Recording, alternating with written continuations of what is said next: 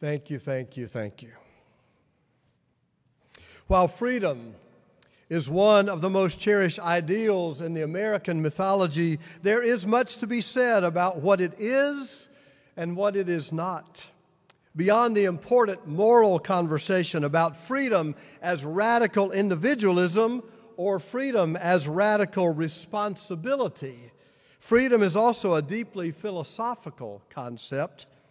The Swiss pastor and Protestant reformer John Calvin believed there is no free will. For Calvin, human beings are so enthralled to sin, we are never free to make our own decisions. I guess that's a little bit like the Flip Wilson sketch from the 1970s, where his character Geraldine made famous her line, "The devil made me do it." You know, it's not me, it's sin in me, Calvin says. We are not free. Ironically, on the far other end of the unreligious spectrum, there are those who believe there is no divine spirit at all, that our world is simply the result of purely materialistic processes, the natural laws of physics, a little Darwinian evolution, a lot of random chance. From this non-theistic perspective, we are also not free. The decisions we make are so strongly influenced by the subconscious pressures of our selfish genes as to be determinative of our decisions. There is no good or bad, no right or wrong, no absolute morality, no religious imperative, just the infinitely complex survival of the fittest, which begins within each cell of our body at the level of our genetic DNA. Our decisions are being determined for us. For John Calvin, we are not free. We are too fully immersed in sin to have that right. For an evolutionary biologist like Richard Dawkins, an aggressive atheist, we are not free. Our decisions are determined by our genes. Though Dawkins would not agree, his perspective is not far from John Calvin's, and it also sounds a little bit to me like a belief in fate. The idea that our individual destinies are determined at our birth. In that Greek mythology that I have all forgotten completely since I studied it in high school, there are three fates. Do you remember? Clotho, the spinner; Lachesis, the elater; Atropos, the inflexible.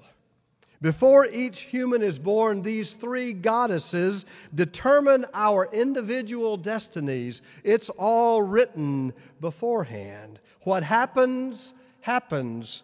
We have no control over it. The third verse of one of my favorite Christmas songs touches on this.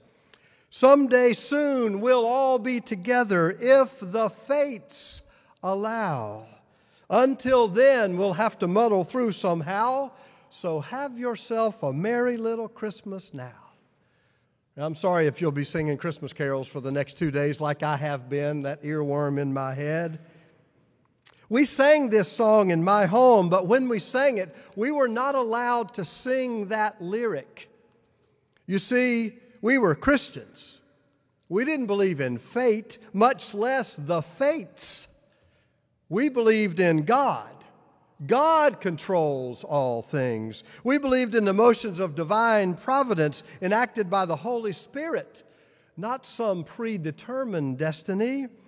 When my father sang that song, originally introduced by Judy Garland in 1944, he was also crooning a little subtle theological message as he sang, "Someday soon we'll all be together if the Lord allows," my daddy sang.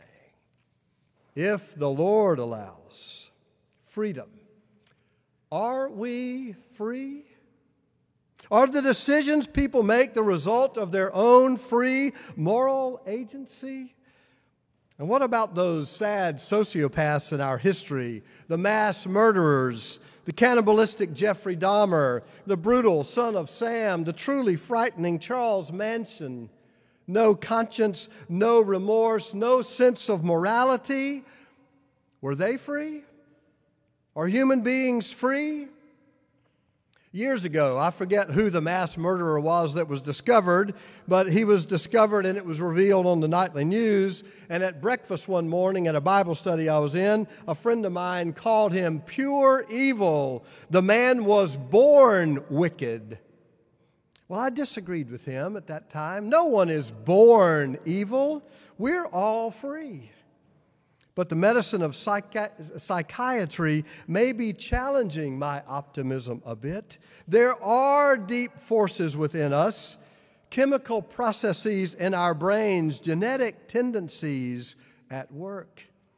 Maybe we are not as free as this idealistic church boy once believed. Freedom and fate. What do you believe? A second book that I'm trying to finalize, I actually finished the manuscript before the book that I've had published. It's called The Power of the God Who Can't.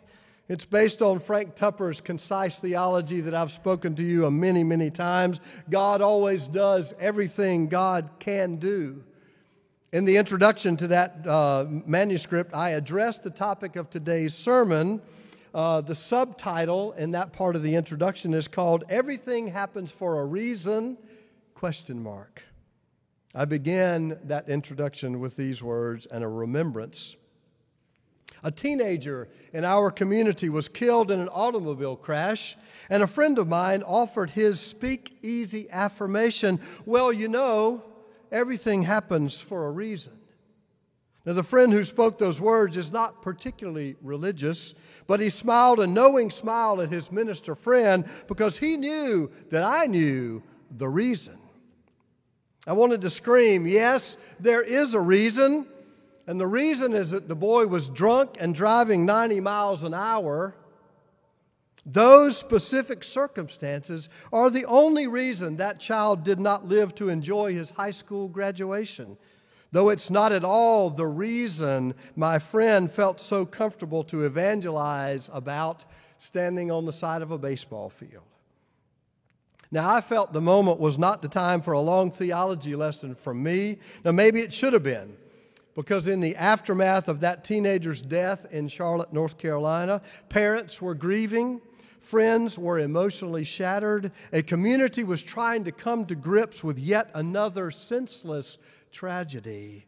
And in the ethos of this part of the country, the word that gets spoken most loudly is, God is in control, therefore there's a reason. Because moments of tragedy cry out for some wisdom, some comfort, some healing, much of the popular conventional wisdom of religion gets conveyed in those moments of tragedy. And so much of it gets shared by people who may not have given much thought to the details and implications of that kind of theology. What does there is a reason actually mean? God let the boy get drunk? Or God wanted him inebriated? Maybe that was the means of achieving God's divine plan, this divine reason. Or does it mean that God deliberately chose not to stop the car as it careened out of control? Or maybe that God thought the boy's parents needed to be taught some lesson. Oh, we drink too much and we should have set a better example for our children. Or does it mean that the boy's friends needed to learn a lesson? You know, life is short. We better get right with God. What does there is a reason really mean? Do the platitudes help at all? God needed him more than we do. It was God's will. You know, he's in a better place now. I do not have any idea what there is a reason for everything actually means in such a case.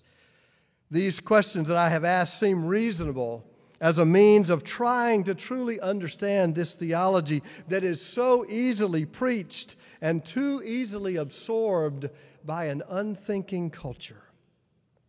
Everything happens for a reason. Really? The boy died for a reason. Now, how different is that from affirming with the atheistic materialist that we have no control over our decisions? Maybe the boy's genes had determined his alcoholism. He had no control. Everything happens for a reason. How different is that from affirming a pagan mythology, believing that the goddesses had determined this boy's destiny before he was born? Everything happens for a reason. And how different is that from affirming the Christian theology that I hear so often? God is in control. Everything happens for a reason. Does everything happen for a reason? Frankly, yes. It's just not the reason many Christians want to affirm when they preach their conventional wisdom. When drunken cars collide with immovable objects, flesh and bone are no match for steel and plastic. Physics always wins. That's the reason the boy died. Kate Bowler is a professor at the Divinity School at Duke University. She studies the prosperity gospel. She explains that there is a branch of Christianity that promises a cure for tragedy. Most often it is nicknamed the prosperity gospel for its bold central claim that God will give you your heart's desires, money in the bank, a healthy body, a thriving family, and boundless happiness. Bowler was a successful academic and an award-winning author when she was diagnosed with cancer. And that diagnosis put her critique of the conventional wisdom of the prosperity gospel under a microscope. It's the very same thing that happened to Frank Tupper, who taught me God always does everything God can do. He taught that not as some ivory tower proclamation, but as the father of two small children who was watching their mother die of breast cancer. Everything happens for a reason. In the throes of her cancer treatment, Kate Bowler wrote her second book, which Amy has mentioned to you this morning, aptly titled, Everything Happens for a Reason, and Other Lies I Have Loved. In the appendix that Amy mentioned to you, the appendix is entitled, Absolutely Never Say This to People Experiencing Terrible Times, a short list. Amy has given you the 8 things she says never to say.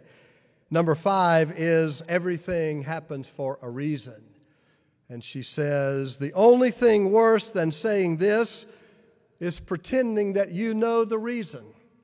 I have had hundreds of people tell me the reason for my cancer. Because of my sin, because of my unfaithfulness, because God is fair, because God is unfair, because of my aversion to Brussels sprouts. I mean, no one is short of reasons. But when someone is drowning, the only thing worse than failing to throw them a life preserver is handing them a reason. I understand the inclination to assign the things that happen to God. I really do. I understand why people want to assign things to God. Life is hard. Some of its suffering is nearly unbearable. So maybe if it can be seen as something bigger than we are, maybe even suffering has its place. Maybe we're part of that bigger scheme. But as my friend, the late Bill Hull, used to say, suffering is not redeemed by being explained. It is redeemed by being transformed. In the long run, we do not help people by assigning cosmic, even divine determinism to their tragedies. And by offering trite answers, we so often impugn the character of God, and many people end up just walking away.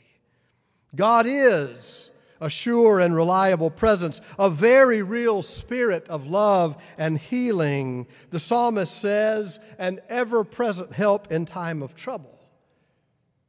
But God is not the man upstairs, pulling the strings, determining our fate, deciding whom to bless and when and how, when to stop the careening car and when not to, when to turn the deadly tornado and when not to, when to magically absorb the malignant tumor and when not to. God is love, spirit, grace, goodness, peace. In all things, God is the energy working to bring about the good.